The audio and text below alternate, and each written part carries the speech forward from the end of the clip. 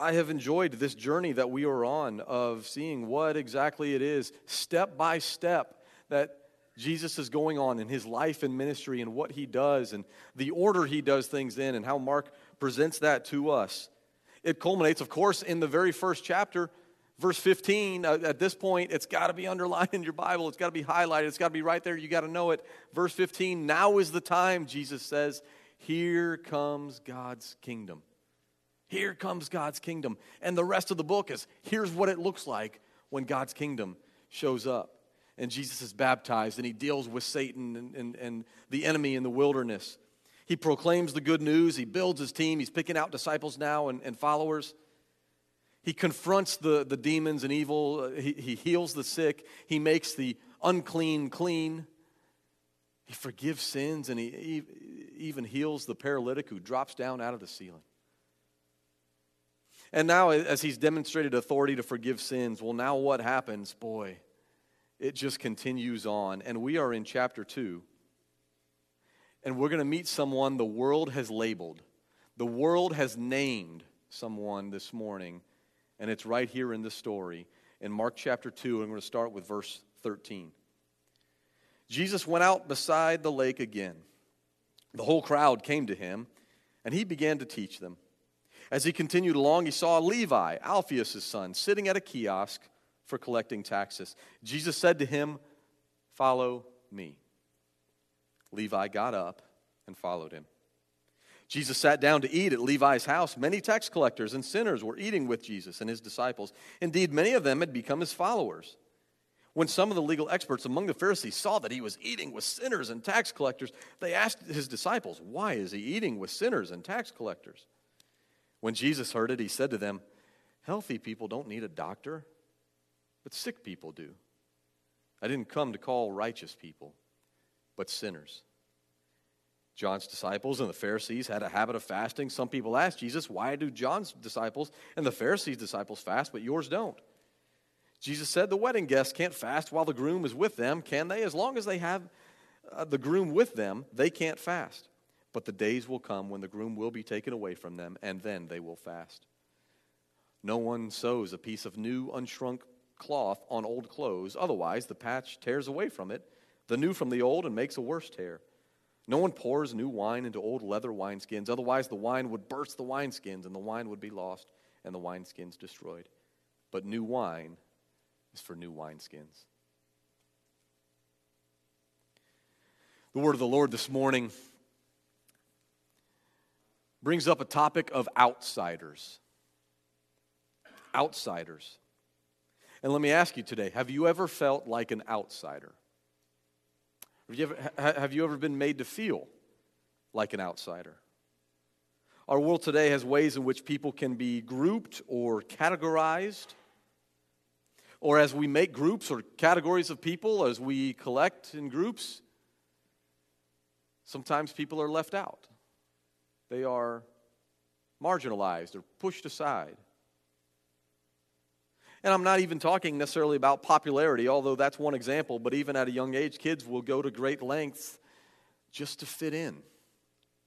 They don't want to feel like an outsider. They don't want to feel like they don't belong. They just want to feel like they fit in, just be normal, not be weird or odd or different. And this is why peer pressure can be so overwhelming sometimes. Everybody else is doing it. I would be the weird one if I didn't. I'd be the different one. I'd be the outsider. And I'd like to say that we leave these ideas behind when we grow up, but even as adults, have you ever been made to feel like an outsider? Or have you ever made someone else feel like an outsider? And sadly, we do this, even without thinking about it sometimes. And what happens is those who are pushed to the outside, pushed to the margins, who are somehow not included in the group, in the in crowd, well, what happens is those who have been pushed to the outside in their past sometimes respond by creating their own group, their own insider group. And now they have their own insider group, and others are pushed to the outside, and now it's a cycle. And the ability to identify who is in and who is on the outside becomes something that we teach to the next generation, not purposefully but it's what they observe, what the next generation observes, and what makes someone an outsider. And I could say there are countless examples of that. And I hesitate to list most of them because, they might be triggering this morning. But the type of clothes you wear might group you or exclude you. Maybe it's the part of town you live in, the type of work you've done, or the type of work you've never done. How you voted in the last election. Your level of education or lack of education, the way you talk, even the sports teams you follow. We group. We group, and you're on the outside or you're on the inside, depending on all these types of factors. Our society today loves to label who is in and who is out. And I'll throw one more example at you. Tax collector. The tax collector in first century was not a popular person, okay? Because, and there's some context here, it's not like taxes today where, April 15th comes around, all right, you pay your taxes and whatever. And that's fine. And I got to say, I love, roads, schools, things that come about because taxes. Even the kids mentioned, first responders. I like it if my house is burning down that I can call somebody and they'll come and put it out. Those are good things. And taxes are, a proper place in society today. But that is not exactly what it was like back in these biblical times that we're reading today, because what had happened is the Roman Empire came into town. And the Roman Empire was the bully. They were the conquering empire. And when the Romans came into town, they were very different from other conquering empires. Other conquering empires, you come in and you kill everybody and you claim their property, claim their land, claim their treasures, all their wealth. You just wipe them out, and now you get to be in that land. You've conquered it. But what Rome would do is as they would invade, they would not just wipe everybody out. No, they would conquer in a way that would say, hey, you people, you Jews, or whatever place they conquered it. They didn't just conquer Israel, they conquered a lot of places. But as they would come in, they would say, hey, you group of people right here, we only have two rules for you. One is keep the peace. Don't fight back. Submit to Rome. So keep the peace here. And pay your taxes to Rome. And if you stay quiet, don't revolt, don't make a noise, don't make a mess. If you can live peacefully under our rule, and if you pay your taxes to Rome, then you come under the protection of Rome. It's called the peace, the Pax Romana, the Roman peace. And that's how Rome built its empire, and how they were able to spread so far across the known world is because they conquered, but they didn't just wipe everybody out. Now they have people groups living under them. And even Rome would say, you can worship your God. You can sacrifice you can whatever you want religiously. That's fine. But April 15th comes, you better pay up. And you better not make too much noise. And as we go through, we're going to see time and time again how Jesus certainly doesn't, it's not a call to violence, but he's doing something that's disrupting the peace is what he's accused of. And he's doing something that upsets the status quo, and Rome doesn't like it. Even the religious leaders who have come under the banner of Rome are getting upset about that as well. And so you got to pay your taxes, you got to keep the peace, and if you do those things, you will fall under Rome's protection. Now, here's the problem. Rome kept the peace by keeping a sword to your neck. It does not sound like a very peaceful approach. Is it really peace when you're not being violent because you've got a gun to your head or a sword to your neck? And then the taxes went to Caesar. And Caesar claimed to be God. Caesar claimed to be a god. And so God's people, the Israelites, the Jews here, they followed the law, the Moses' commandment. And the Ten Commandments, what's the first one? Have no other gods before me. Have no other gods. And yet Rome is coming in and saying, not only is Caesar a god, but you have to give an offering to him. You have to regularly give to this false god. How shameful that was, how difficult that was. It was Rome intentionally making God's people violate the first of their commandments. So this was more than just grumbling about tax day. This was a forced offering to a false god. And then the final problem is Rome had people like Levi. Verse 14. Levi would go around and he would collect the tax. And Levi, this is what hurt so much. Levi wasn't from Rome. He wasn't a Roman citizen. He didn't come from Rome. Levi was a Jew. He was one of God's people. He belonged to the people of God, and yet he aligned himself with Rome and became a tool of Rome against his own people. And I've used this analogy before, but let's imagine, China tomorrow invades, and a whole bunch of balloons descend or however they use to invade, and China conquers the land and takes over, and the battle's fierce and the war's bad, but China wins, and China shows up and says, "Okay, you are all now under the Chinese banner, and you must pay taxes that'll be sent back to Beijing." And they're going to be heavy taxes, and they're going to go to you and say, "All right, it's time for you to pay taxes that'll go to your conquering rulers, China. And as you pay taxes, we'll pick out a few of you, and who wants to volunteer? Who wants to go around to their neighbors and collect the taxes?" I would say I would not respond kindly to that request. I would not do well, being demanded that my money would be sent to a conquering foreign power. I wouldn't do it. Do you think our community would do well with that? I don't think so. And this is Levi, the tax collector. And this is how he was viewed as some people, a traitor, a sellout, someone who is assisting the enemy. And how would you treat someone like that? How would I treat someone like that? At the very least, they're an outsider. They are not a part of what is going on here. They have made their choice. They have aligned themselves with the enemy. They're no longer one of us. And how would Jesus treat someone like that? I know how I would treat somebody like that. How would Jesus treat someone like that? And we see in verse 14, Jesus comes along and he extends an invitation. As he continued along, he saw Levi, Alphaeus' son, sitting at a kiosk collecting taxes. The sin was actively being committed.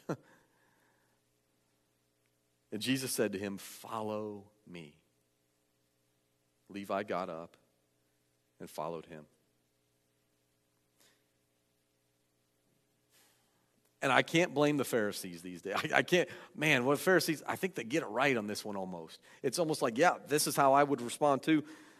Jesus goes on, verse 16, he's eating with tax collectors and sinners. What are you doing? The Pharisees are calling out, these are outsiders. What is Jesus doing here? And I think this is where I want to bring us. This is the time for the weekly pop quiz, okay? What is the one statement that sums up to the entire Gospel of Mark? Okay, we're going to have to work on it. Now is the time, verse 17. Here comes God's kingdom. Now is the time, here comes God's kingdom. Mark 1:17. And when God's kingdom comes in, we see what happens. The kingdoms of this world knew exactly what to do with Levi the tax collector. Rome knew what to do with Levi the tax collector. Okay, the Jews, he's an outcast. He has turned on us. Rome says, we can use him. Here's one. He's shady. He's willing to turn on his people. Let's get him. But what did Jesus do? The kingdom of God does something very different with outsiders. Jesus offers an invitation to follow. An invitation to follow. And thankfully, Levi responds. But I want to point something out here. Notice that Jesus does not walk up and say, "Hey, glad to see you. You're a good person, Levi. And the way you're living your life right now, I'm proud of you. You're okay. Don't listen to the haters. Don't listen to the naysayers." He does not see Levi's actions, his past, and say, "It's okay for you to do what you're doing. I'm just going to excuse that. You're all right. You've aligned yourself with the bully empire of Rome. That's fine. Just keep doing what you're doing, Levi. You're okay. Lord bless you anyway." No, Jesus does not accept a sinful life. And nowhere in the text does he accept a sinful life. give you an example. Tomorrow morning, I have a very important appointment. It is with my friend Cliff Flower, and I need a haircut. And I'm going to go to Cliff, and he's the best barber in Winfield. You go right on Main Street and set up an appointment. He'll take you, no problem. And I'm not the best to give a testimony for his skills because, I am not a challenge for his experience and his professionalism, okay? If he were to block out a 30-minute time slot for me, he'd have about 23 minutes of free time, once we get done here, because it doesn't take much. But imagine if tomorrow morning I come in and sit down in Cliff's barber chair, and you know me, I like my hair short, and it's getting a little longer now, and it's only getting a little longer in some spots, and let's keep it all short. But imagine if I sit down and he throws is it a cape? I don't know, what is the thing that goes all the way around you? It's a Christmas tree skirt you get to wear for a little bit. And imagine if he just throws that thing around me, is in the chair, and he looks and says, "You know what, Pastor, I can tell your hair's longer than it should be. You look better with short hair." And Cliff and his expert, and he's just looking over me and says, "You know what, Pastor, you need a haircut." And then he takes off the cape, throws it aside, and says, "All right, Pastor, have a good day." And I never get my hair cut, and he sends me on his way. Well, okay. Imagine if I go out now, I'm going to cross the street, and, Terry and Melody's Donut. Oh, I like that place. All right, I'll go get it. I'm hungry. I'll go get a donut. I step in there, and they, as I walk in, they look at me. You look like a man who needs a donut. You look hungry. Yeah, I could hear your stomach growling as you came in the door. You are a man who needs a donut. You are hungry today. And I say, "You are right." And they say, "Well, glad you came in today. Have a nice day." And they turn me away, send me on my way.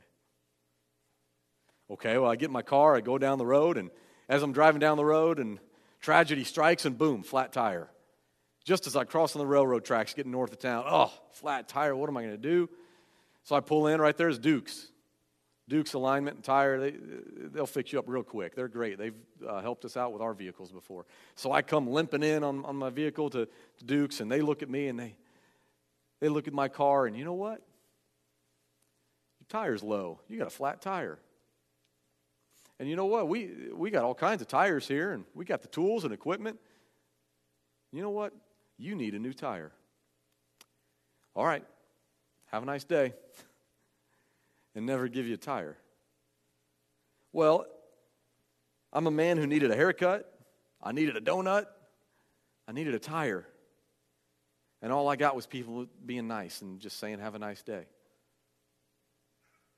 I got professional opinions. I got statements of fact. But I got no help at all. Jesus uses a similar example of going to the doctor. He says in verse 17, "Healthy people don't need a doctor, but sick people do. I didn't come to call the righteous people, but sinners." The reason Jesus came, he gives it right here, is the same reason Cliff's got a barbershop set up, because he wants to cut hair. It's the same way they're making donuts to fill some bellies. The same reason you got a bunch of tires at Duke's is to fix the flat tires. We have a world of people who are in need of being saved, and that's what Jesus came to do. And Levi, who was a sinner, met Jesus, and Jesus didn't say, "You're doing fine. Yeah, nobody's perfect. Don't listen to the haters. Keep doing what you're doing. Try your best, Levi. Be the best trader you can be. It'll all work out in the end." No, Jesus called him out of a life of sin. "Follow me," and Levi followed. Here's where the conflict begins, okay? And I would call this new creation versus old creation. The old ways, which is what the Pharisees see, the legal experts see, is, you know what? This guy's a tax collector. These people are sinners. And they will be treated as such. And there's some reason to that. I understand that line of thinking. There are consequences to your actions. You sin, there's punishment for that. There are consequences to that. You turn on your people. You represent the Roman Empire, the bully. How dare you?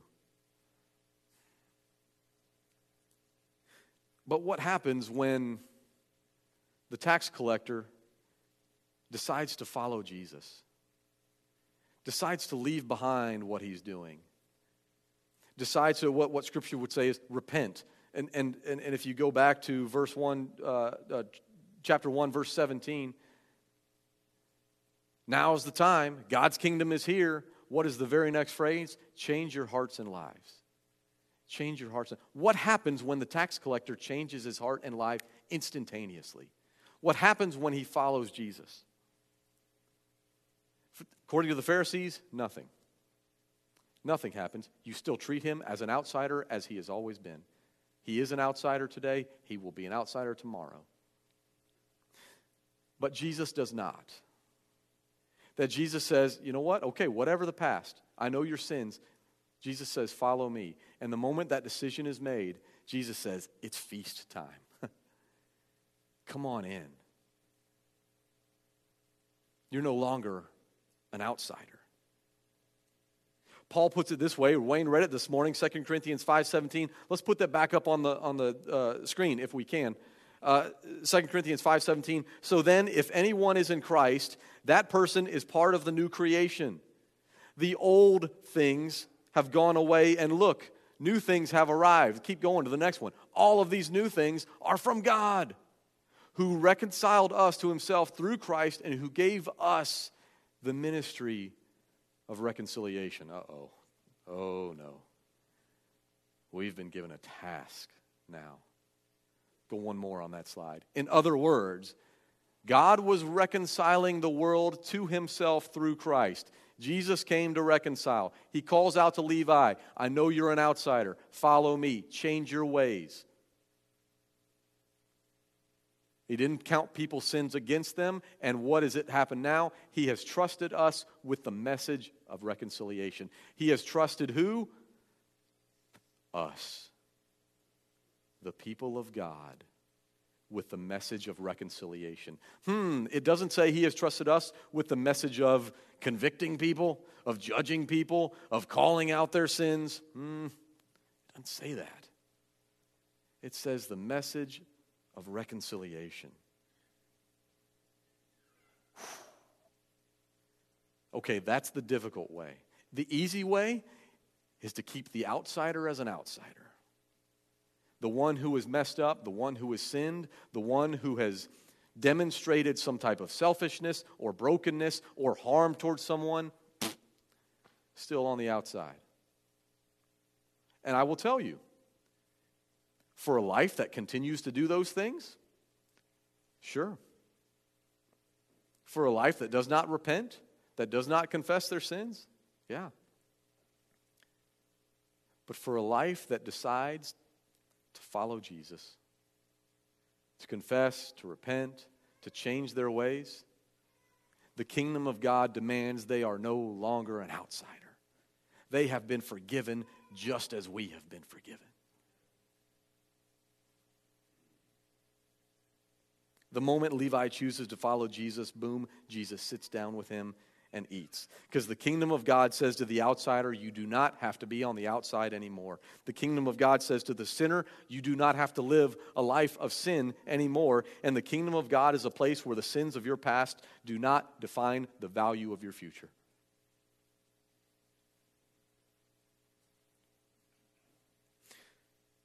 So let me give you an example. It's a fear that you have been made to be an outsider for so long that you've grown comfortable being on the outside. You say, you know what, I'm fine with it. I prefer it. I'd rather be left alone, in the dark, by myself. No one can hurt me when you don't get too close to anybody. Jesus has a seat at the table for you. You belong to his feast. This morning, as I came into church today, I have various responsibilities and things I want to do to get ready for the service, and all was disrupted this morning. Because as we walk in and I get here, I'm one of the first to get here, and then the praise team gets here for their rehearsal before Sunday school, and I heard the flapping of birds' wings. And this has happened before. This is not the first time. It's not a regular thing, and our trustees are trying to figure some things out, but we occasionally have a bird that will sneak into our sanctuary. And this morning was one of those mornings. And so I stood here 3 hours ago watching a bird fly around. And so, unfortunately, and again, this is not a regular thing. It's not like we have birds living in our building, but somehow they're getting in, and we're working. We've patched up some holes and stuff, but it's an ongoing battle, man against nature. And here was this bird. And so I've learned, okay, we turn the lights off. I open up the side doors where there is light, and the hope is that the bird will go to the light. The bird will fly around. And there are places that the bird can land in here a little bit. And we've done this before. It happened once in church before. You remember that? No, nobody. Yes, of course you remember that. It rattled me to my core. That we had a bird flapping around. But you know what? It didn't take long, maybe 5 minutes or so, of all the lights off. And the light from the outside shining in. And that bird identified, okay, here we go. But not this bird. Not the bird this morning. The bird who, I don't know if it didn't apply himself in bird school growing up or just didn't quite get it, but this bird would not get what we're trying to do. And as more people started showing up at church, the effort grew. And we had more people, and we turned the fans on because it would land on the fan. So, okay, no, turn the fans on. Get the lights off. Open the doors. Okay, they're flying over here. Now he's flying over here. We're throwing tissue boxes and little pillows, and not to hurt the bird. We don't want to hurt the bird. You know what we wanted for the bird? We wanted freedom for the bird. Does the bird want to be in a building? No, bird doesn't want to be in the building. The bird wants to be outside, I think. Let's get the bird outside. I wanted to help the bird. I'm going to be honest with you today. I just wanted the bird out. Okay, I got church things to do. I got to get ready for a service. Okay, but we're at, 20 minutes, a half hour. We're at this thing, and this bird is just. And it started to be less about, okay, I have stuff to do, and I don't want to be inconvenienced anymore. It started to be more about this poor bird. This bird was getting exhausted. You could see it was flying slower. It was flying lower. Its mouth was open and gasping for breath. And part of my strategy was, I'm just going to wear you down. I'm not going to let you land. I'm not going to let you stay in a place where I know you're not supposed to be and you don't even want to be. The bird wants to be outside. That's where you belong. That's what you were created to be. And I hope you're starting to understand what I think is a pretty strong analogy that I didn't come up with this week, but God dropped it in our lap. Is there are people in this world who desperately need the light of Jesus. And all they're doing is fluttering around in the dark. And they're trying their best. And they just want to land somewhere and catch their breath. They just want to maybe in survival mode. But this is not what God has for them. And what I want for people so badly is for them to see the light. And the only thing I couldn't jump up and catch the bird. I'm getting old. I don't have that kind of vertical anymore. I never did, let's be honest. And I thought I'll catch them with my bare hands, and I thought birds are icky. I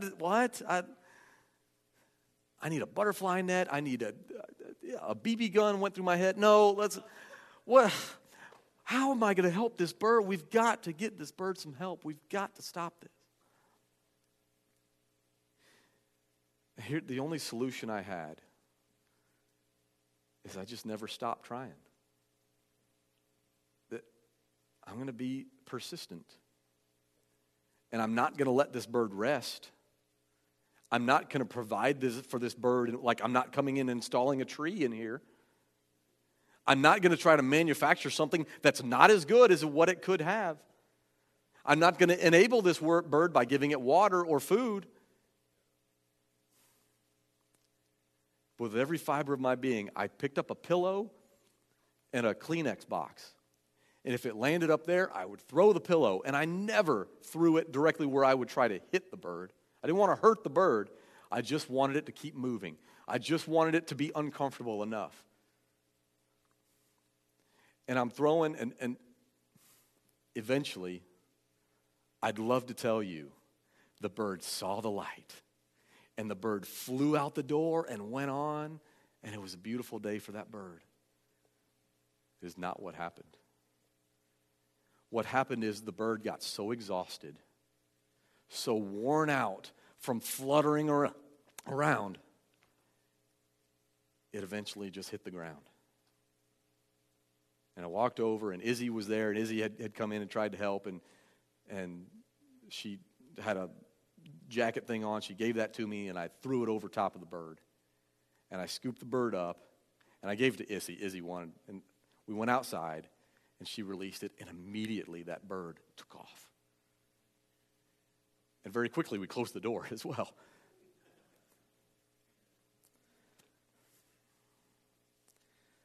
I want so badly for those who are just trying to survive, who feel like they're just in the dark, who are just on their own fluttering around. I want them so badly to see the light. I want to snatch them, smack them upside the head, and throw them to Jesus. Do you have someone like that in your life? You want to get a hold of them and you want to shake them. You want to smack them. Not because you don't love them. Not because you want harm for them. No. But because you want to see them understand what it means to receive the new creation. And I'm so thankful that that bird eventually hit rock bottom. It eventually just wore itself out. We got that bird out. That bird will be fine. I believe there are Levi's in this world. I think, and I'm filling in the blanks now. I don't know. I wonder if Levi made a decision to go along with Rome out of desperation. He had no other hope. But at least he'd get some income. It'd be something to turn on people like that, to turn on his entire family group. Whatever it may be, Jesus is here to say, I have a better way. New creation. And if we go all the way back to that verse we just read in 2 Corinthians chapter 5, the ministry of reconciliation is given to who? To us. And I think maybe perhaps our best tool is we will not give up on the outsiders. We will not give up on sinners who are lost. And I don't have the perfect tool that will do it. I don't have the perfect words to say. I don't have the perfect means to grab someone. But you know what I do have? I have the Holy Spirit who will provide the timing, who will provide the conviction. I just have to make sure persistently that I'm sharing the message of Jesus Christ. Can we commit today to being persistent for Jesus? Do not give up. Here's the invitation. If you're an outsider today, whether it's because someone has pushed you out or because your own sin or mistakes or whatever, Jesus comes to you and says, follow me. Nothing else matters. Follow him. Or maybe you have tried to push people out or labeled someone. Like the Pharisees, this is who they are. This is their past. There's no chance for them. If someone has turned to Jesus, changed their heart and life, that is new creation. And it is our job to express the ministry of reconciliation in their lives. And the result is not fasting. The result is not weeping. It's celebrating in the new kingdom. And no one saw, and this Nazarene pastor, I don't know what about wine and wineskins. I don't know. But I do know you can't put the new stuff in the old thing. Because if you try to go about the old way of thinking, the old way, here's the wrong they have done, there are consequences to that, And that's how they will be for the rest of their life. Old Testament would call it, we are prisoners of hope. We cannot help but hope that others will find the grace and forgiveness of Jesus Christ. And the moment they do, it is new creation time. And so just a moment, we're going to feast. We're going to sit down at the communion table. And Jesus had a spot for Levi. And it's not just Levi, it tells us, you go along, verse 15, many other tax collectors and sinners followed him as well. Jesus got a whole crew of just rowdy people following him now. Praise the Lord. And as we receive communion this morning, we receive it humbly knowing that we don't deserve it, and we extend it to others as well. Others who have changed their heart and life.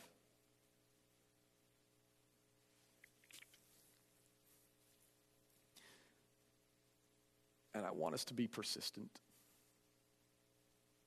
I want our banner and our anthem and our motto and our inspiration to be, I will not give up on the grace of Jesus Christ in your life.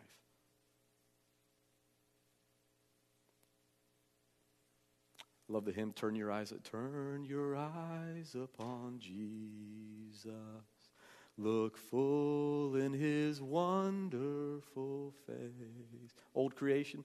And the things of earth will grow strangely dim in the light of his glory